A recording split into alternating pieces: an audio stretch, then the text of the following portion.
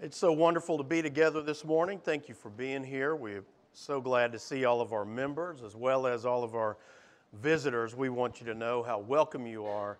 You're always welcome, and we appreciate your presence. Please let us have an opportunity to meet you and make you feel welcome.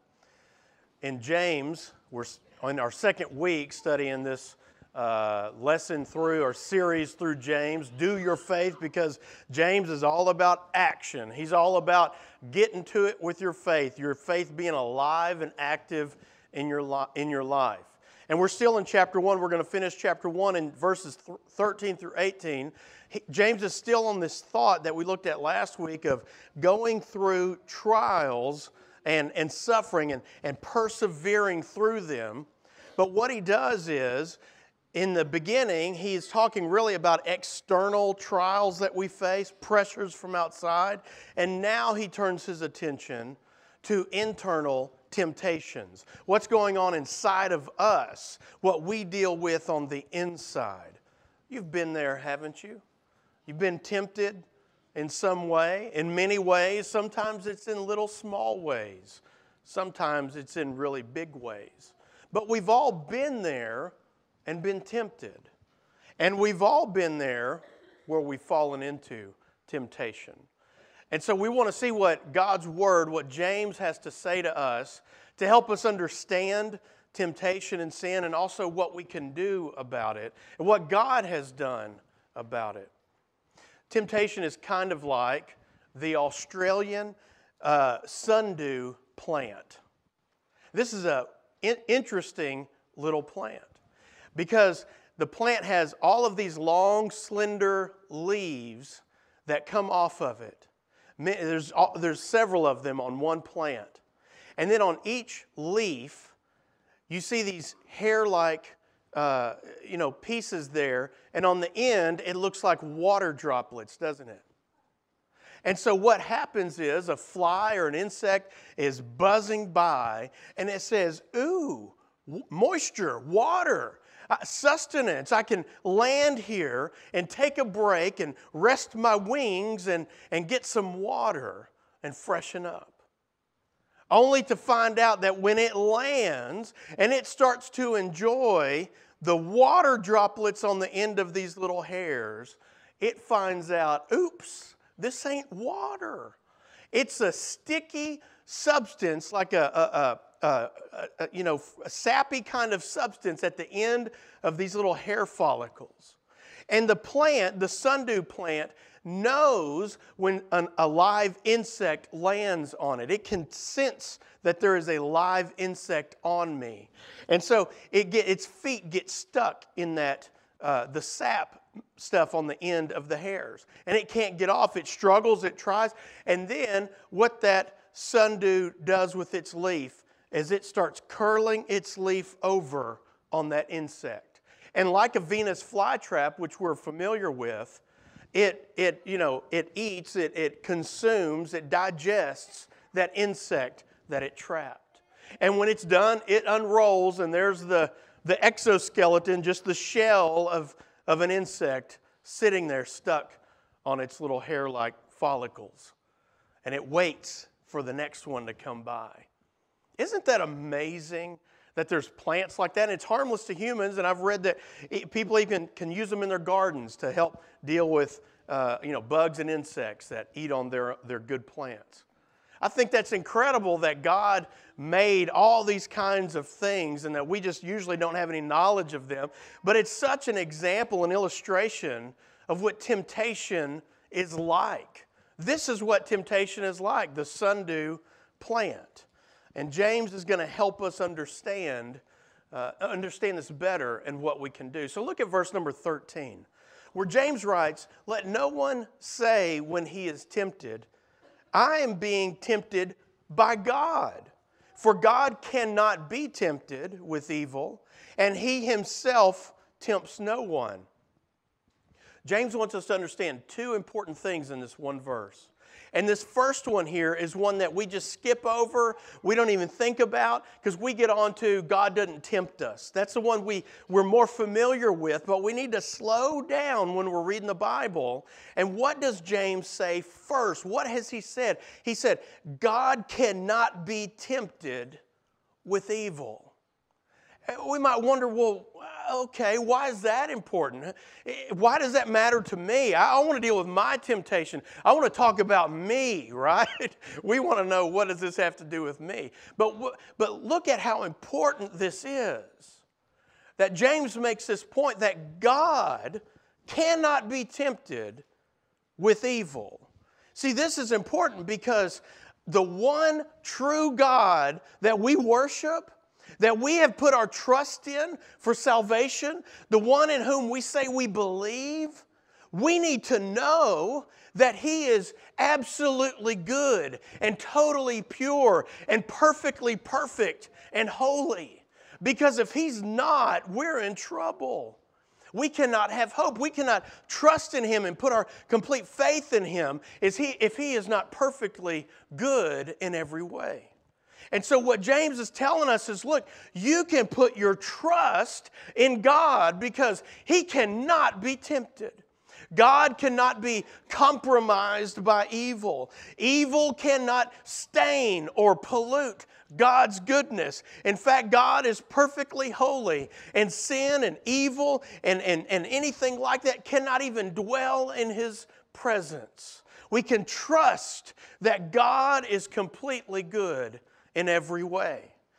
In Exodus 15:11, the Bible says, "Who is like you, O Lord, among the gods," little g gods. It says, "Who is like you, majestic in holiness, awesome in glorious deeds, doing wonders."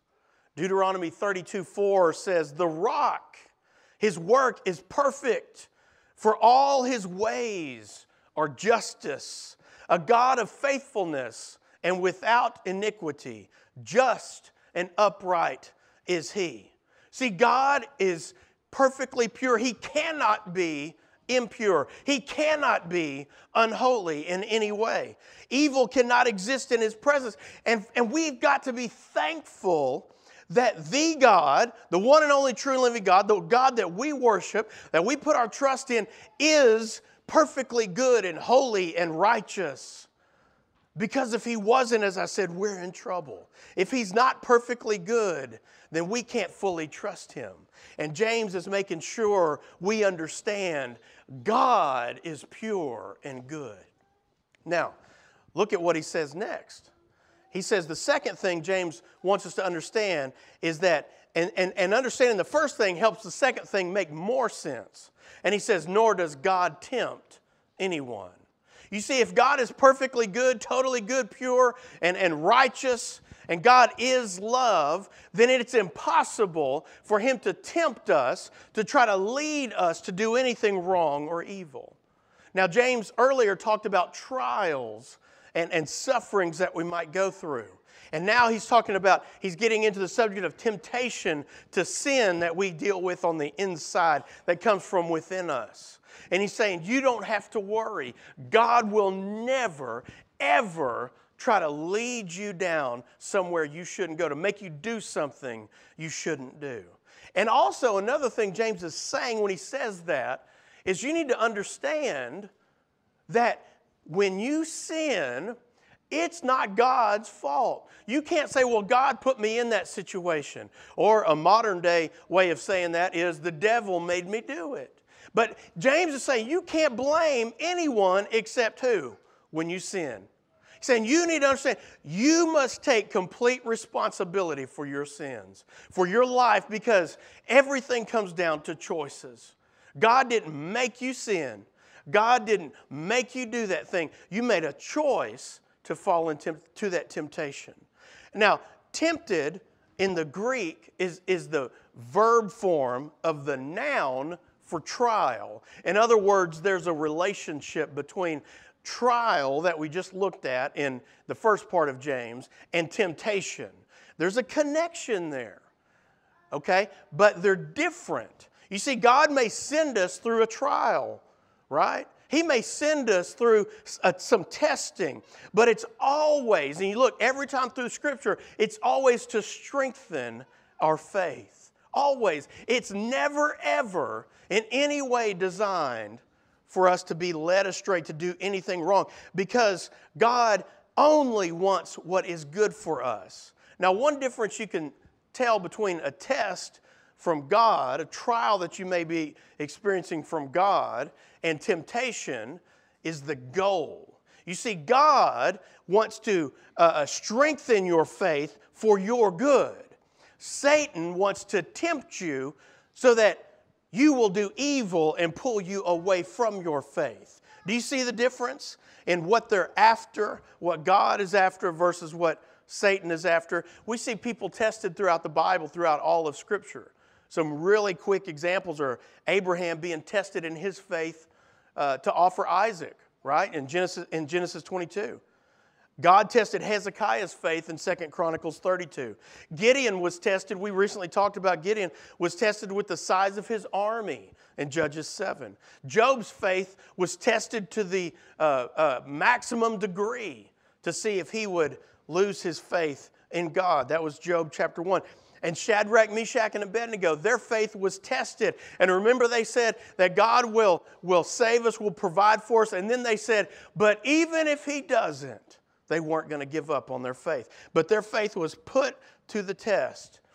And then perhaps most famously or most importantly for us, we see that Jesus Himself was tested right after He was baptized. He was led by the Holy Spirit into the desert, Matthew 4, to be tested by Satan. And then He began His public ministry. So trials and tests from God are for the purpose of determining the genuineness of our faith. Does that make sense? And perhaps getting you ready for what God is trying to do through you or with you. And it's never for the purpose of leading us into sin. But let's take a minute to look at temptation in verses 14 through 15. Because here we see a play-by-play of what temptation does, of how temptation happens, of what it looks like. And look at what James writes. But each person is tempted when he's lured and enticed by his own desire. Then, verse 15, desire, when it has conceived, gives birth to sin. And sin, when it is fully grown, brings forth death. Now, it's interesting, it's important to know, James is not claiming that God doesn't allow you to be tempted. Being a Christian does not mean you cannot be tempted with sin. He's not saying that. Notice what he said. Each person is tempted when? What does that tell us? That lets us know everyone will experience temptation. Well, James, when is it going to happen? And he tells us when you're lured and you're enticed by what? Your own desire. You see that? So temptation, that lets us know, is personal, right? Now, it's unique to you. It's what gets you. It's what works on you. What works on you may not work on them, but it works on you. And that's what's going to be used against you. See, lured here, the word lured, look at the words lured and enticed. Lured means to be drawn away or dragged away. That's what lured means, okay? It's temptation calling you, saying, hey, look over here. Come here, right? That's it, luring you. Come here. Let me talk to you. I'll show you what I got. Come look at this. Give me a minute. And then enticed expresses the magnetism of that desire. Think about magnets. So you're being lured. It's by your own desire. And on the front of you is one side of a magnet. And over there on that sin is the other side of that magnet. And what's it doing? That magnetism of that desire is drawing you in like a strong magnet, pulling you into it. One person put it this way. That enticement is the hypnotic attraction of the bait that was set out for a hungry beast. You put something out for a coyote out in the woods or something like that, and they will smell that, and that will pull them in, and they'll eat it up. You might not even find the bones later on. So temptation is like Satan going fishing for you. That's what temptation is like. He gets out his rod and his reel, and he opens up his tackle box, and he looks over at you, and he looks in his tackle box, he looks over at you, and he says, oh, this one works on so-and-so. Let me get this one ready. This one works every time. And he pulls it out, and he ties it on his line, and he drops it in that water. So what happens next? See, you're swimming around, right? Here you are, being a good little Christian fish, swimming around. And what happens? Plop, right? Isn't that what happens? You hear that plop, and what do? What was that? Y'all hear something? What was that? And you start looking around, and you start wondering, what was that plop? And here it is, luring you. Hey. Why? Because the sun is shining on it, and it's glimmering, and maybe it smells. And you pick up the scent. You see it shaking and moving, and the sun shining on it. Ooh, and you see it over there. And what does it start doing? It starts enticing you. Why? Because he used the lure that works on you.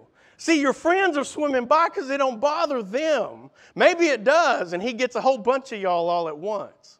And he knows what lure works on your friends, or you and your boyfriend or girlfriend or something like that. But he knows what lure to plop in the water beside you. And just like a fish, you start swimming and you say, let me just go check it out. What is that? Let me go get a little bit closer. And so we start swimming a little bit closer, right? And then what happens? You get a little bit closer.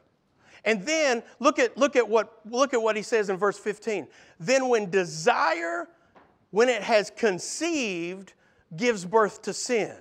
Because what happened was you went over and you got so close and stayed so long, you decided, oh, I can't help it, and you bit the thing. Now, I can't bite this because there's a hook in it unless somebody wants to help me demonstrate. But then what happens after you bite that thing? What happens? Now, it's in your mouth, right? Now he's got you. He pulls that rod, and you're stuck. He's got you. He's got you again, doesn't he? And what does he start doing? He doesn't say, oh, I'm sorry, let me cut the line. No, he says, oh, I got you again. He starts reeling. And where are you going? You're going where he wants you to go, not where God wants you to go, where you've been trying to go. He's pulling you away. Do you see that? That's exactly what Satan does to us. Now, James is using some birthing metaphors here that are also really powerful. But look at what we understand from Scripture. When desire is born is when you give into the temptation and sin. So desire is desire's child is sin. Do you see that? Desire's child is sin. When desire brings forth, gives birth, it's sin that it gives birth to. That's when you fall into temptation. Then James says, and when sin, when it is fully grown, brings forth what? Death. So if sin is the child of desire, then death is the child of sin. Does that make sense? So sin leads us to death. And Satan uses that temptation. So he knows what works on us, what lure to use on us. And he uses that to lure us away so we will what? Die. That's what he's doing to us. He's pulling us away so we will die. Well, what kind of death does James mean? Well, that word there, it's used in many other places in Scripture. Romans 6:23, wages of sin is death. It means separation. It doesn't mean necessarily, Adam and Eve died spiritually. He said, don't eat of this tree, you will die. Well, they stayed alive, but there was a spiritual death that took place. And they had to leave the garden. And so, that's what Satan wants, is he wants to separate. You forgot, when sin gives birth, it's death. When it's done its full work. When it's finished doing its work. And what is that death? Separation from God. You see, it starts in this life when Satan gets his lures out in the water and he gets you away and he's chipping away at you and he can get you away from the church, get you away from your church family, get you away from worship, get you away from the kind of people you need to be around and all of those things, get you away from godly things, get you away from God. And then that's in this life. And then eventually, what does he have at your death?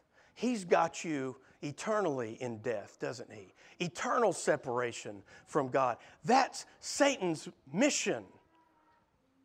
He's an expert fisherman, and he's after all of us.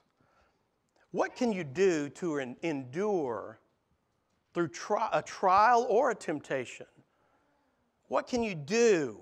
Well, Proverbs, in this one verse that's well known to us, tells us we need to guard our hearts. Why? Because out of it are the issues or flow the streams of life, or out of it all things in life come, out of the heart. And the Bible uses the heart to be the center of our lives, where everything comes out of.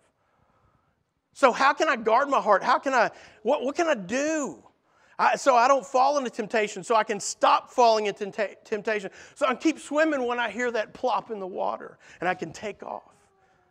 Well, I think these are some practical, obvious things we need to do, but we need to be reminded of them because guess what? We don't do them enough like we should. Daily prayer, daily Bible study. Look, I'm all for reading the Bible in a year. If you do that, do that. I'm all for that. I have no issue with that. My only concern is it's not about completing it in a time frame. It's about getting it in you. Do you see the difference? You see the difference? So we get behind next year, and it's February, and you just say next year. Yeah, that's what we do. You don't have, look, it's okay if you want to do that. It's fine. It's a good practice. But make sure what you're after is to get it in you, not just to get through it. Okay? There's a difference. And then assembling for worship, study, and fellowship. Why? Because God designed the church. He intended this. It's the body of Christ here for a purpose, for your good. And that helps you grow spiritually so that you can guard your heart. What you watch, listen to, look at, and think about. Every bit of that matters, doesn't it? What goes in your heart is going to affect what comes out of you. And then service to others. You know, sometimes, we talked about that in class this morning. Sometimes what we need to do is get off of ourselves, quit thinking about ourselves, get out of our lives, our own selves, stop looking at ourselves in this, and we need to get out there and do something for someone else, other-centered instead of self-centered, and see what difference that makes in your life. Now let's go back to our text. And James tells us in verse number 16, do not be deceived, my brothers. Now that verse is real short, and it almost seems like it's abrupt, like just abruptly put there. But he's sandwiched that verse between what he just said about God and about what Satan does and how Satan tricks us and lures us, and he sandwiched it between what he's about to say about God. And he's saying, don't be deceived. Don't be deceived by what Satan's doing and how he works to lure you away. Don't be deceived about what I'm telling you about God and how wonderful and good he is. And so, let's look at verses 17 through 18. James reminds us every good gift and every perfect gift is from above, coming down from the Father of lights, with whom there is no variation or shadow due to change.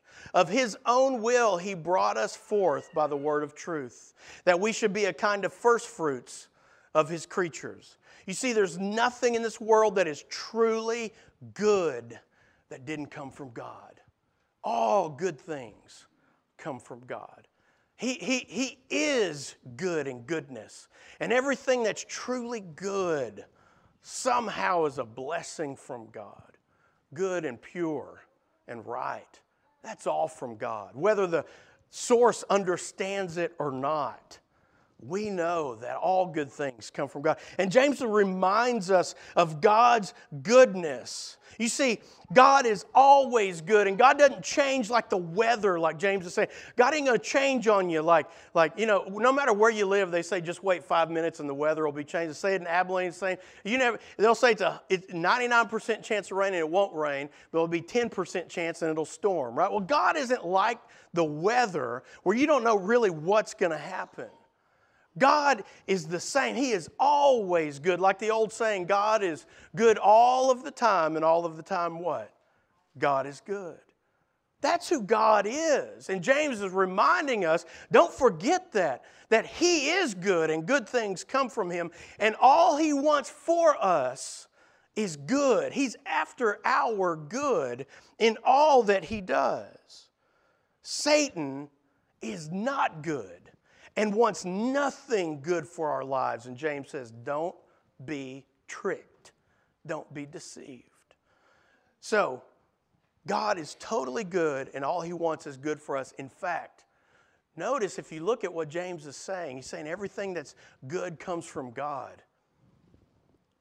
Well, what came from God? What would you say is the greatest thing that came from God? Jesus Christ. See, He's already talked about Jesus, and He's already talked about His goodness and the salvation of God. And the greatest thing that God has ever sent from above is salvation through Jesus Christ. Can you imagine that? The original hearers hearing that, and they understand, we're talking ultimately about Jesus. Why? Because He meant salvation from what? The sins and what the devil does to us. And how the devil is luring us away to die separated from God eternally. And yet God has sent His Son to bring us to Him, to fix sins, to wash them away, to wipe them away, to forget them, to deal with them, so that we can be with God. The goodness of God brought us the goodness of salvation in Jesus Christ. Peter said it like this: He Himself bore our sins in His body on the tree, that we might die to sin and live to righteousness. By His wounds you have been healed. Paul said it like this in 2 Corinthians 5:21. For our sake He made Him who knew no sin to be sin, so that in Him we might become the righteousness of God. God did that in Jesus for us because God is good and sends all things good, most importantly, Jesus and salvation through Him. Now, when James says there at the end of verse 18, that where he says, of His own will He brought us forth by the word of truth. Do you realize what James is saying there? Of His own will, God's own will, He brought us forth through the word of truth. What James is talking about is people becoming Christians. He's again using the birth metaphor. Brought us forth. That's the same word there. And he's talking about the new birth in Christ, because Christ is the ultimate perfect good gift from heaven. And he's saying He's brought us forth in this new life in Christ because He sent Jesus for our salvation. He's talking about when a person is baptized into Christ and raised to walk in newness of life. You see, salvation and Jesus, salvation through Jesus, is the greatest gift that came from above. And that's what James wants us to remind us of, and says, don't be deceived. Realize what God has done for us, and that salvation is ours through Christ. Well, how do I do that? How do I become a Christian? When you hear the good news of Jesus, like we've just talked about, what He's done for us, the goodness of God coming down from above, when you hear that good news, then what they did in the Bible and what people still do today is they believe that good news of salvation that they hear. And then when they believe it, they repent because they realize the state that they're in, and they realize they need Jesus, and He's the only answer to all of the sin in their lives. He's the only answer eternally for sin. And so when they believe that, they repent, they turn from those sins, and they confess, I believe Jesus is my Savior and the Son of God. And then what do? We see in Scripture time and time again, and James is referencing here in this new birth, this brought forth, is baptized into Christ and raised to walk, brought forth, John chapter 3, to walk in newness of life, Romans chapter 6. And you become this new creation, a child of God, free from sin, free from the death that sin brings, now and in eternity. Is that the kind of freedom you have? Do you have that kind of relationship in Jesus? Do you have that kind of salvation? Do you have salvation in Christ? And if you don't know that salvation in Jesus, if you don't know that forgiveness from sins, if you don't know Jesus like that, then we want you to. That's why we exist. We want to help you do that. Whether it starts studying with you now, or maybe you're ready to be made new in Christ this morning and put Him on in baptism this morning. This may be your only chance. You never know. But we want you to know this church is always here for you. Maybe you've been caught up in sin. Maybe you've been going this way or that way. Maybe you need prayers for something else and you want to ask the church for prayer. Did you know that's another blessing that God gives us in the church? Is that we can go and say to one another, I need help. Pray for me. Help me through this. Be with me through this. I depend on y'all. Y'all are my brothers and sisters in Christ. If we can serve you this morning, come forward as we stand and sing.